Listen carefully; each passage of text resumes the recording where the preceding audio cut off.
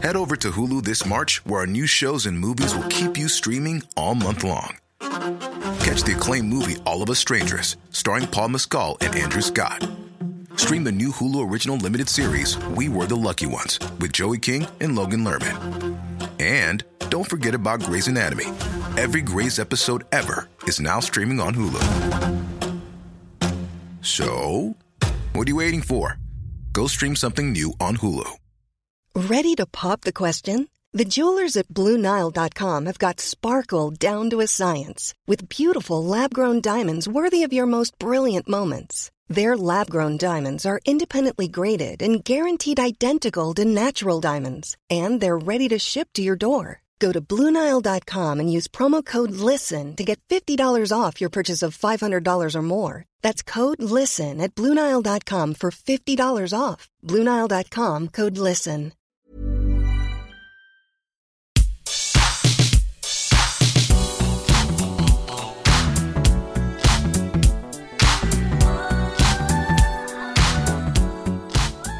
I feel like if this podcast has any actual semblance of structure, then it loses its charm. It needs to be off the wall and completely unstructured because. No, the only thing that we need is all the takes from the Love You Take Trough, which lots of people have sent in. So we're going to continue. I will also say Take Trough. I forgot about that. The thing is, we tried naming it the last couple of weeks, and we called this podcast the Untitled Banter Pod. And then I put the tweet out. UBP.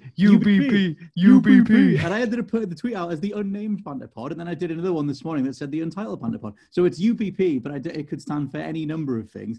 But yes, also, I'm Scott Tailford, your host, or whatever the hell this is, joined by Mr. Jules Gill. Hello. We haven't already got a name for this thing. It's the UBP. It's the warm down. But I like it. If it's the UBP, it just means that it's the end of the week. You've got all your questions. You're burning like hot takes. We pick them up out of the trough like the piggies we are, and we just have a little chat back and forth. And it's a case of what's going on in the world. How are you doing, Scott? How are you doing, Jules? That sort of thing, isn't it? We've because we're not putting these out as videos. We might eventually, but right now they're audio only. So we both do have dressing gowns on. We're very much resting on a Friday. And the best thing is it is 10 to 2 p.m. on a Friday, and we're still in our dressing gowns. That's a beautiful classic thing. I know of all there's very little upticks, very little upsides of the old Lockie D, but getting a dressing gown on in the afternoons is one of them. Anyway. We have many questions. Everything that gets submitted, thank you all very much for submitting your questions. Everything that gets submitted, I'll roll over to the following week if we don't get around to it. So some of these are from, there's a couple from a couple of weeks ago, literally just a couple, that we didn't get around to. There's a bunch from last week, and then most of them are from this week. So please just keep sending whatever you like us to talk about, and we'll get to it. So first question from Darren Martin. Very big question, this. What is your favorite RPG of the generation and why? And I can't even say Skyrim because that predates this generation. Of the generation, I think I'd say like The Witcher 3, but I feel like if you go for that one, that is a solid take. Like no one's going to go up to you and say you're wrong by saying that. Like people would definitely go like, yeah, that's pretty good. The thing is, there is that whole school of thought that says that, Skyrim is superior to The Witcher 3, or more sort of class-based RPGs are superior to The Witcher 3 in regards to it being a full-on RPG, because you are Geralt, you have one weapon. You can't, you can get some different weapons, but you can't really divorce him from that sort of pirouetting sword style that he has. Whereas like in Skyrim or, I don't know, Kingdom Come Deliverance, you can play in a million different ways. I mean, that's probably the best place for us to start then, is by narrowing down what we define the RPG to be that we're going to classify it on. Because if you're looking for just sort of like free form open world stuff, then for me, The Outer Worlds, I absolutely adored that. And I'd say that it's probably up there with one of my favorite games ever made. Like I really enjoyed it that much. And not just because it's Obsidian and I like rubbing it in Bethesda's face that they failed to make another good game. It was good just seeing them come back and just being like, yeah, we can still do this.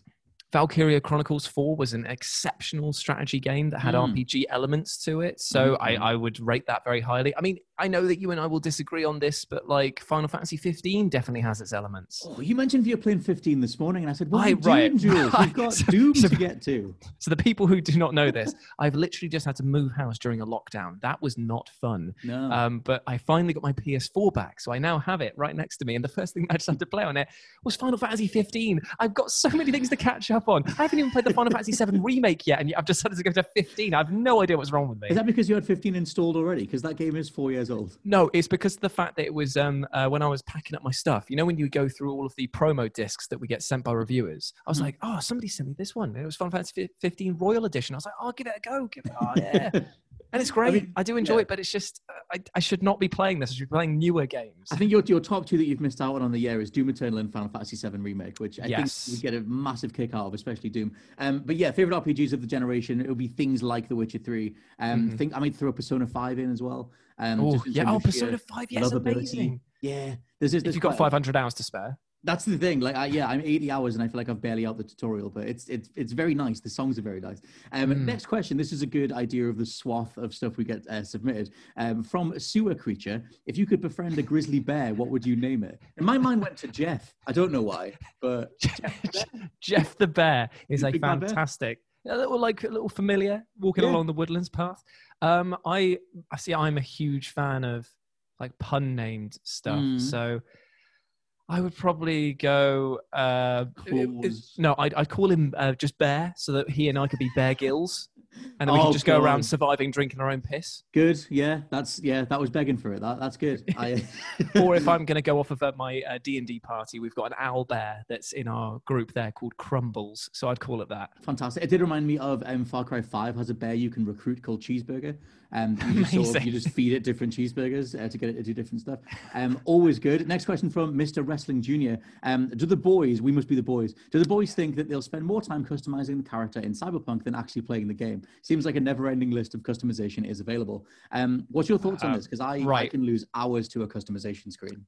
Right. Well, after watching the IGN playthrough stuff of it, and also seeing that they finally added in some context to the experiences that we'll be having in Cyberpunk, I was blown away by how much stuff there. Because before, Scott and I were basically talking before we did this podcast about how Cyberpunk has piqued our interests and we're very keen on it, but because of the fact it was showing what you could do but not the relevance of what you were doing, it was very hard to place what the point of anything was. Like, yes, you can have a ton of distractions, but if you don't have any substance there, it's going to feel very empty. True. This new stuff that they've just been putting out, the final preview, and I use that in heavy air quotations, has shown us tons and tons of stuff, and the customization was part of it, and it looks immense. Like the amount that you can customize your teeth, the face tattoos, the cybernetics on your neck, your ears. I was like, I am going to lose a load of time to a video game that I will then remember does not have a third-person view option. They did show in amongst all that stuff, we did see a bit more of V checking himself out in the mirror. So, I mean, you see yourself if you're on a bike, you see yourself, if you look in mirror, certain reflection. So,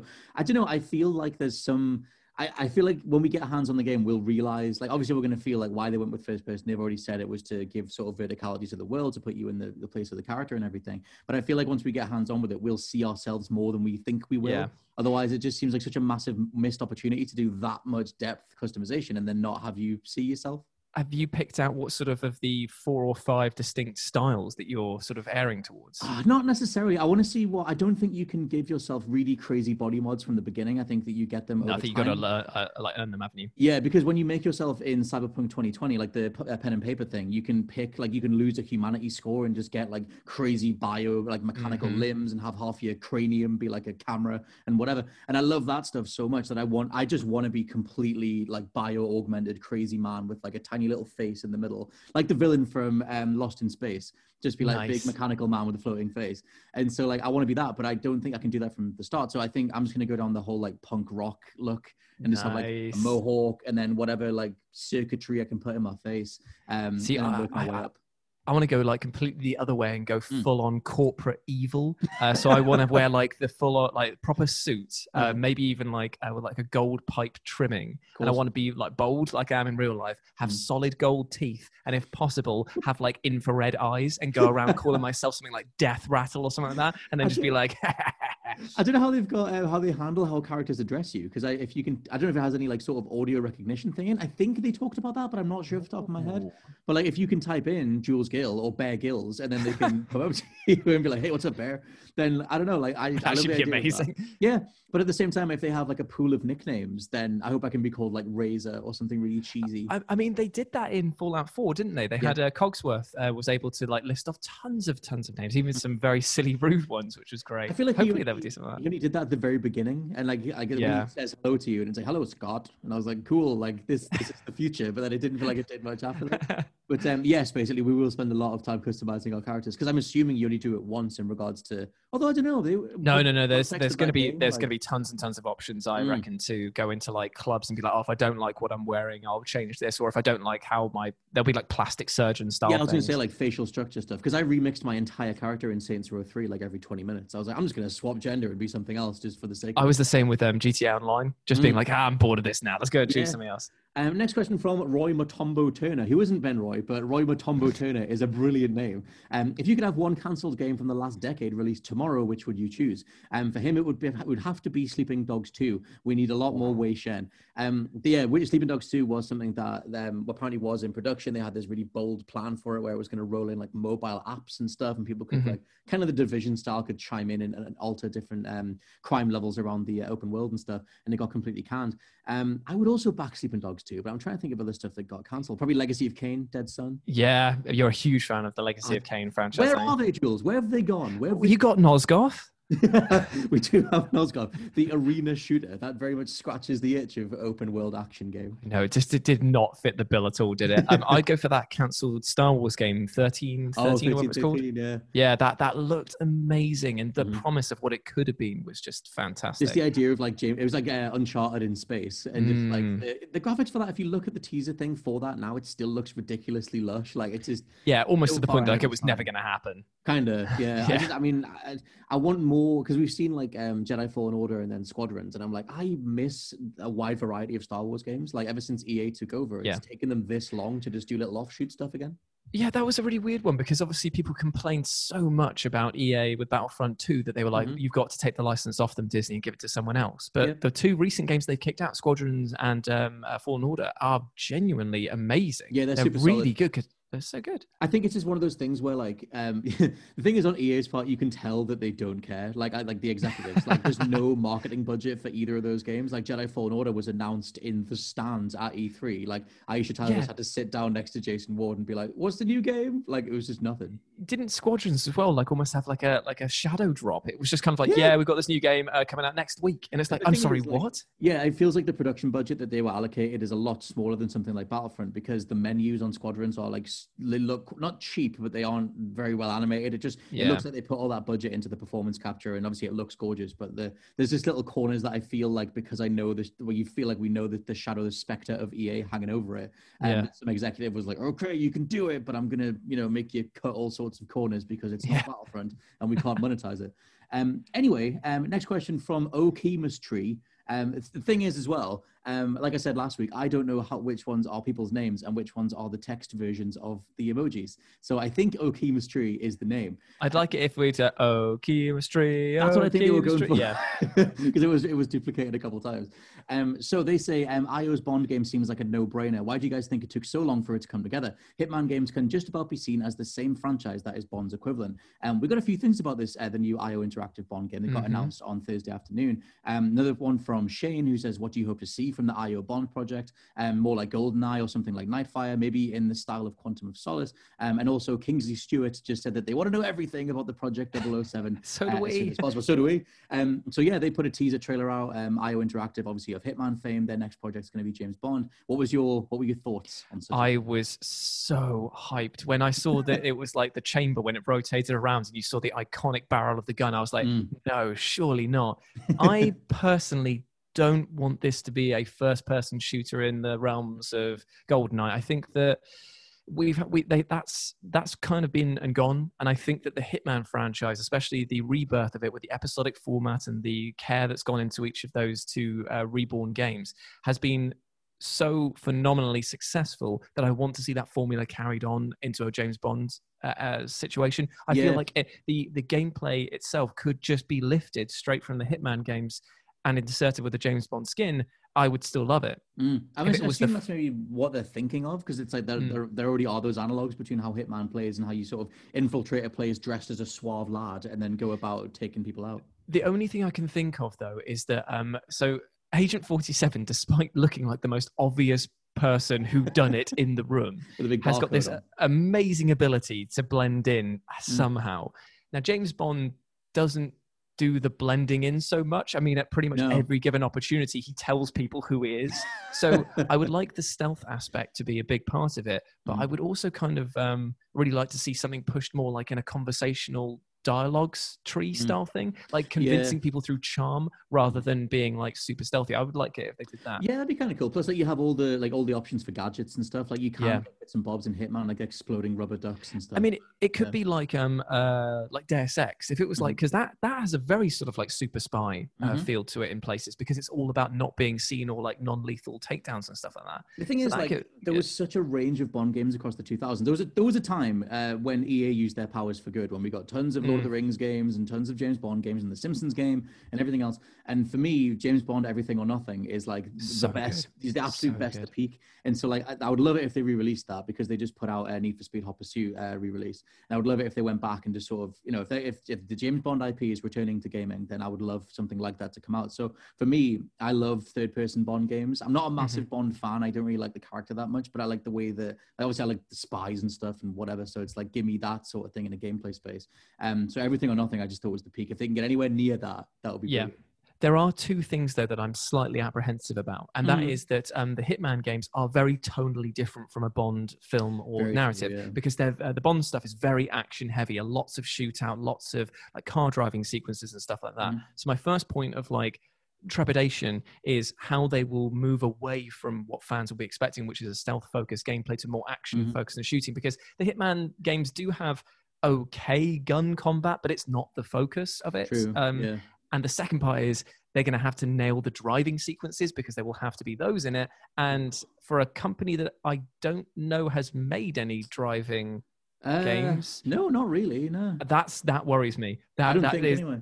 Because whenever a new company or an established developer comes along and just says, hey, we're going to be inserting driving, flying, underwater sections in a game that doesn't have them, then you're going to be like, ooh, you better be on the phone to Criterion to make sure you get the patch notes right there. On the Everything or Nothing game, I'm sure that because there was driving sections in that, multiple ones, and I'm sure that they got the Need for Speed devs or the Burnout devs to help out. That's why I name dropped them, because I thought that it was them that did it. I'm sure Everything or Nothing was pre-Criterion being acquired by EA, but either way, like, you know, EA had access to those teams, whereas IO Interactive maybe don't. But you never know. I mean, EA might as well lease them out, because they're not doing anything else at the moment, are they? Oh my God, where's Burnout 3? Where's Burnout 3? Don't. In the chamber with Legacy of Kain. Next question from Mr. Michael Gray, who says, the new current gen has given us SSDs and fancy haptic feedback. What do you think the next generation will do to top this? We've only just got this new one. Smell-o-vision. Smell-o-vision. I mean, the thing is, like, we got so much of a push towards VR this generation, and I feel like it didn't take off. Like, I know, like, Josh absolutely loves it. I gave in and got a PSVR headset because I needed to see what No Man's Sky was going to play like. I needed to know. I needed to scratch. It's fine. I love No Man's Sky, but it's not that much better in VR, mainly because they play it at such a lower resolution to double up the feeds for each of your eyeballs, which means that all the level of detail goes away. And the thing that I adore about No Man's Sky, well, is everything, but is a lot of to do with the vistas, like just sort of being like a sci-fi book cover, like it looks so cool. But yeah, I think that like there might be another renewed push towards virtual reality, but Sony is sort of stepping all the way back from it at the minute. Yeah, I've not seen, none of the new launch titles are really pushing it hard as being their sort of go-to device. Whereas as soon as the PS4 was released, we were having rumblings of like, you know, Resident Evil 7 and stuff like that. Like things to have, like to buy this for.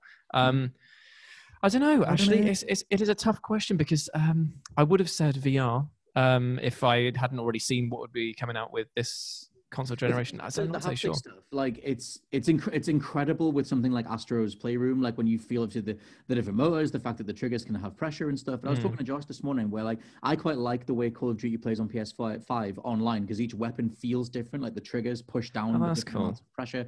You know, if you hold like a minigun in the campaign, it's like it feels heftier to like aim, and that's cool. But at the same time, when you're playing at hours and hours of multiplayer, like it put me off using a rifle that I normally use, because the trigger is heavier on like this single shot rifle. So I ended up defaulting to different weapons, and I was like, well, I could turn haptic off to use everything. But then I don't know. I was like, how much should my like playstyle be dictated by this new controller? It was just a weird thing where I was like, oh, we're on the cusp of the generation. It's this new tech. I should sort of respect the tech a bit and go from there. But I don't know if haptics are even going to stick around, because they're not even on the Xbox side.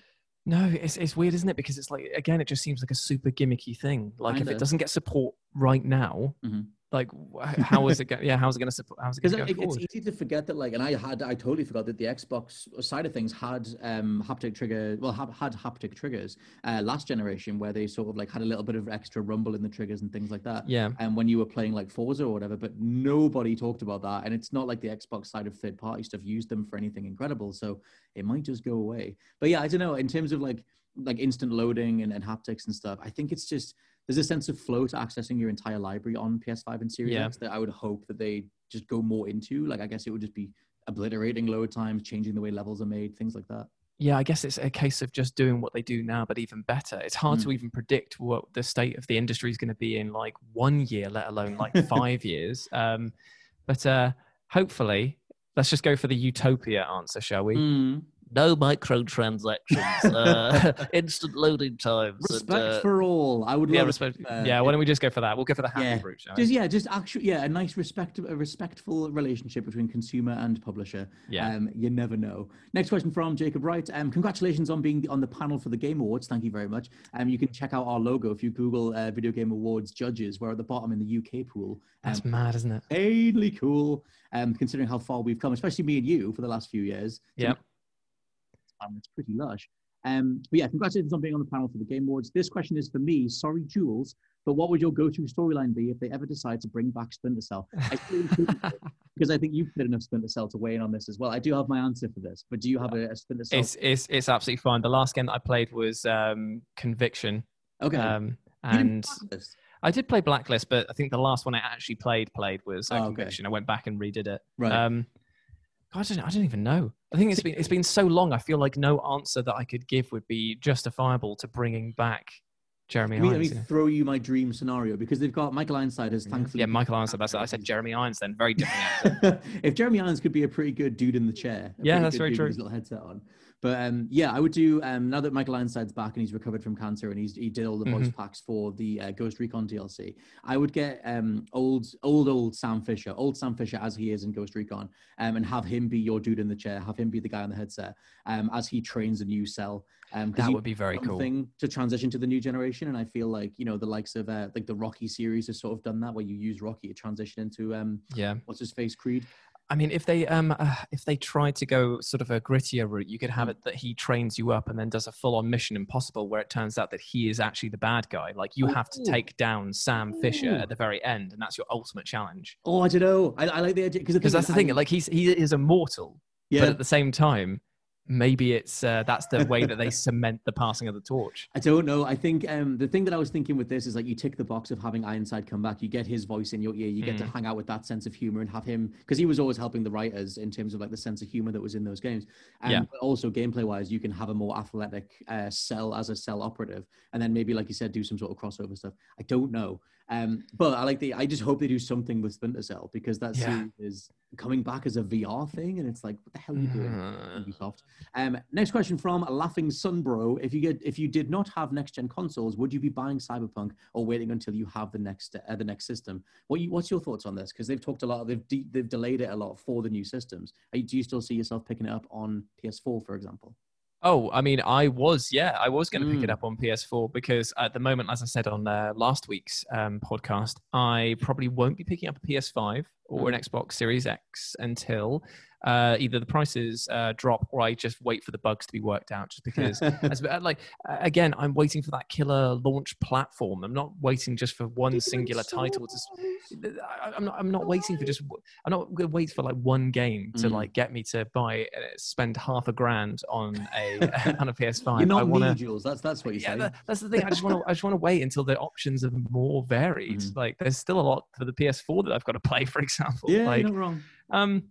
So, and plus I got a PC, so I'll just be getting Cyberpunk on PC anyway. There is that. I mean, the thing is, like, CDPR got out there and said that, one of the reasons that it had so many delays for Cyberpunk is because they were optimizing it for past gen systems. So I'm super curious how the hell it runs on those 2013. Yeah, because the thing is that we watched the IGN final preview, and they at no point mentioned what platform that they were playing on, which to me either seems that they've got a PC version running at full spec, or they've got it on a PS5 to be running it optimal there. I think they would have mentioned it if it was running on a PS4. Well, the other gameplay clip that they put out on the official channel was showing Xbox One X gameplay and Series X gameplay. I don't think we've seen PS4 and Xbox One gameplay. I'd be kind of curious just what that even looks like, how much they have to strip it back to make that work. Yeah, even on a PS4 Pro, it probably won't run as well. Be interesting. Yeah. Next question from Stark Hunter 49. How do we decide who does a review of a game? We tend to go off like knowledge base and fandom. It's kind of, I would like to say that it was just like, all names into a hat sort of thing, but it is definitely a case of like, so say the Final Fantasy review's coming up. Who likes Final Fantasy? So it's like Cleary, Josh, you, me. And then it's like, okay, who's actually got the time to do it? Who can commit to doing like at least a 30-hour, 40-hour run? Probably Scott. And then it's just like it depends what it is, but I think for me, like this is such a massive conversation on like who should review a game, but I think like there's value in you being completely fresh to a certain franchise and seeing if it works, but I think there's also a massive amount of value in you being someone who's like grown up with a certain franchise, like God of War. Like I'd like put my hat forward, what do you put forward? Put my thing forward.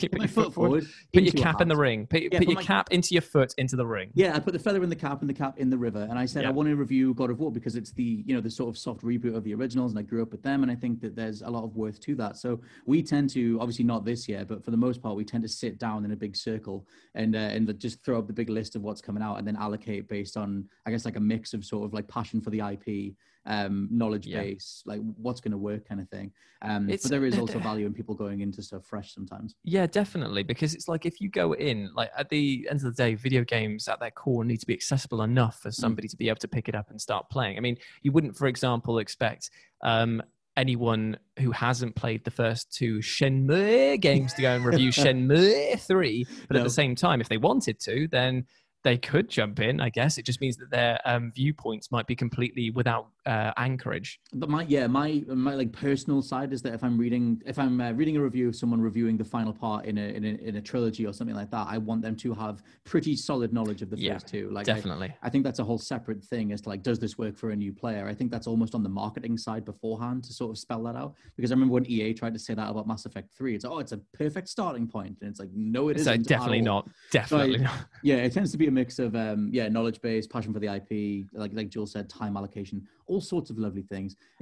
Next question from Neon Speedwave: has the new generation arrived too soon? Can't help thinking that another 6 to 12 months and a decent slate of true next-gen titles at launch would have been better. Xbox currently doesn't have anything for next generation. PS5 only has Demon's Souls remake. Nicer graphics aren't an incentive to buy, to be honest.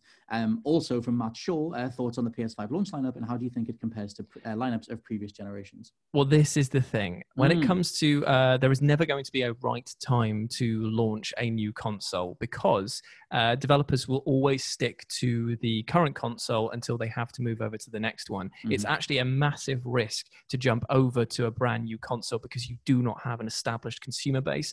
Admittedly, you will likely always sell out of all of your copies of the PlayStation 5 or the Xbox Series X, but it is always going to be a smaller platform than all of the people who have PS4s and Xbox Ones. So even if you say, hey, we're going to release this next year, you're going to find the exact same thing happening. People will hold off development, or they will be developing for, and it will always be a bit sparse. I can't think of a single video game console that has had like an all-hitter, all-stellar video game lineup upon launch. Like it takes a while to get this sort of engine running and warmed up. I mean, even looking at this one here, we do have like the Demon's Souls game, but we have Astro's Playroom, Miles Morales. That's the thing. But that's 3 games. That's not super amount. It's so weird. I think the thing that is really strange is that on the Xbox side, they don't have any exclusives because they didn't get Halo Infinite together in time. So that's just delayed until 2021, and they've had to rewrite all their marketing and just go headfirst into Game Pass and backwards compatibility. And those things are great. Like honestly, playing original Xbox games with auto HDR upscale to 4K, like the original Splinter Cell, genuinely looks incredible on a Series X, which is really nice. But the shadows and the way the contrast works and the depth of color and everything, it's lovely. But on the PlayStation side, if you really boil it down, or if you can go both systems really, which games are only on the next gen, it's only Demon's Souls and Godfall. Everything else, Spider-Man. Well, I guess Astro is built into the PS5, but Spider-Man, Miles Morales, Assassin's Creed, Watch Dogs, they're all available on original on the hardware we already have. So I think it is completely valid for people to be like, and like you're saying, like I'm going to wait for a price reduction, or I'm not going to buy the system just for this one game. And it also is also the case that in Demon's case, the more people do side-by-side comparisons, that game is identical to its 2009 counterpart in terms of the way that it feels. And like, the actual, even the level geometry, you fall through the world in the same spots. They kept all that stuff identical. Which is what you should be doing if you're doing a remake in that sense. Like, I feel like people would be annoyed if they change too much about it. No, true. But I think because for me, I never played Demon's Souls back in 2009. I came on board with Souls in 2011 with Dark Souls. So for me, I was like, oh, cool. They're going to modernize it. It's maybe going to have Dark Souls 2 or 3's dodge system. It's maybe going to feel a bit more modern. They have updated it in the right areas for the most part. I mean, like in the original one, you were locked to a 4-directional role. Whereas now you have like an omnidirectional role, which is a huge, doesn't sound like a lot, but it's a huge thing to change in a game like Demon's Souls. Yeah, there are sort of minor things like that. Well, yeah, it is more effective. I guess for me, it's more like the menu systems. You can't like compare items or weapons when you're buying from a merchant. You can't get a full explanation in game of what all the various symbols mean per weapon. So I'm kind of it feels a bit clunky. It feels like it's from 2009, but given like a 2020 makeover. Point being though, that like obviously at the minute there aren't that many dedicated next gen games. You can be quite satisfied on current gen right now. All I'll say is that whatever we think of the PS5 or Series X launch platform titles, nothing will be as bad as the Xbox 360. What did you have when you started there? You had Dead Rising. Crackdown was good. You had Crackdown, Dead Rising, and you had goddamn Viva Pinata. That was basically the only 3 games for months. The thing is, months afterwards. I reckon enough people would defend those games. I know a lot of people. No. They're great games, but 3 games for about 4 months after it came out. Everyone was just like, seriously, where are the rest of the games? We will take any game right now. Well, to be fair, as much as I adore Breath of the Wild, that came out on Wii U as well, and then the Switch had very little launch games for a while. I mean, I love the Switch, but it was relying on a lot of third-party stuff and indie stuff for a while. Which has helped it become the indie console, but I think that was maybe just happenstance as opposed to like, I don't know, actual planning. So yeah, I totally agree that like I think the launch lineups are a bit lackluster this time. But for Xbox, it's part of the plan. I feel like PS5 they could have had more stuff that was exclusive to next gen, because it seems like even next year's God of War is going to be on PS4 as well. Because Jim Ryan just won't confirm either way, and it's like, if you won't say so suspicious, isn't it? Yeah, we're going to run with the other thing.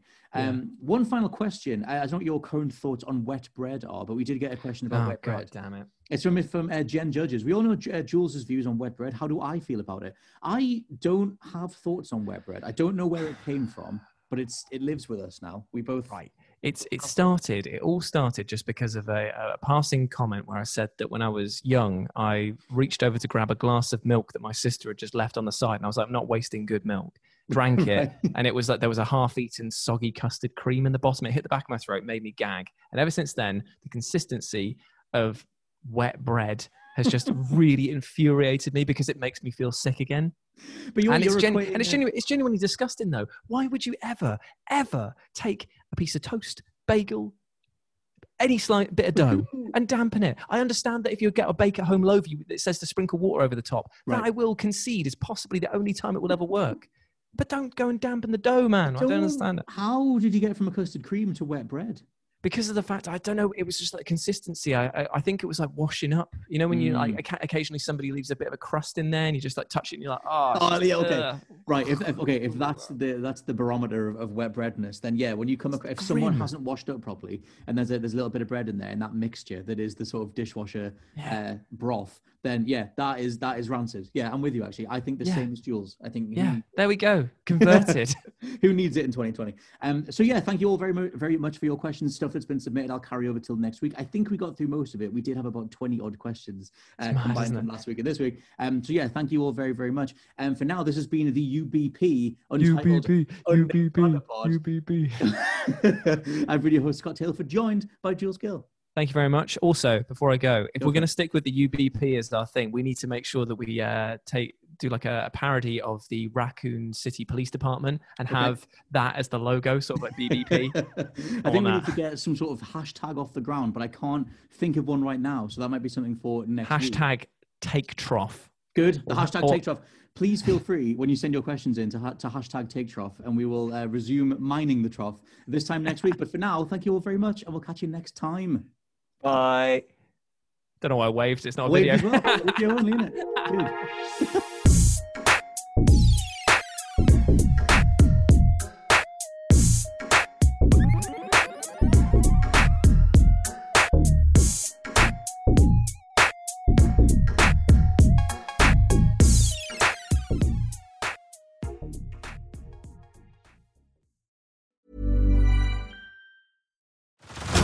Head over to Hulu this March, where our new shows and movies will keep you streaming all month long. Catch the acclaimed movie All of Us Strangers, starring Paul Mescal and Andrew Scott. Stream the new Hulu original limited series We Were the Lucky Ones with Joey King and Logan Lerman. And don't forget about Grey's Anatomy. Every Grey's episode ever is now streaming on Hulu. So, what are you waiting for? Go stream something new on Hulu.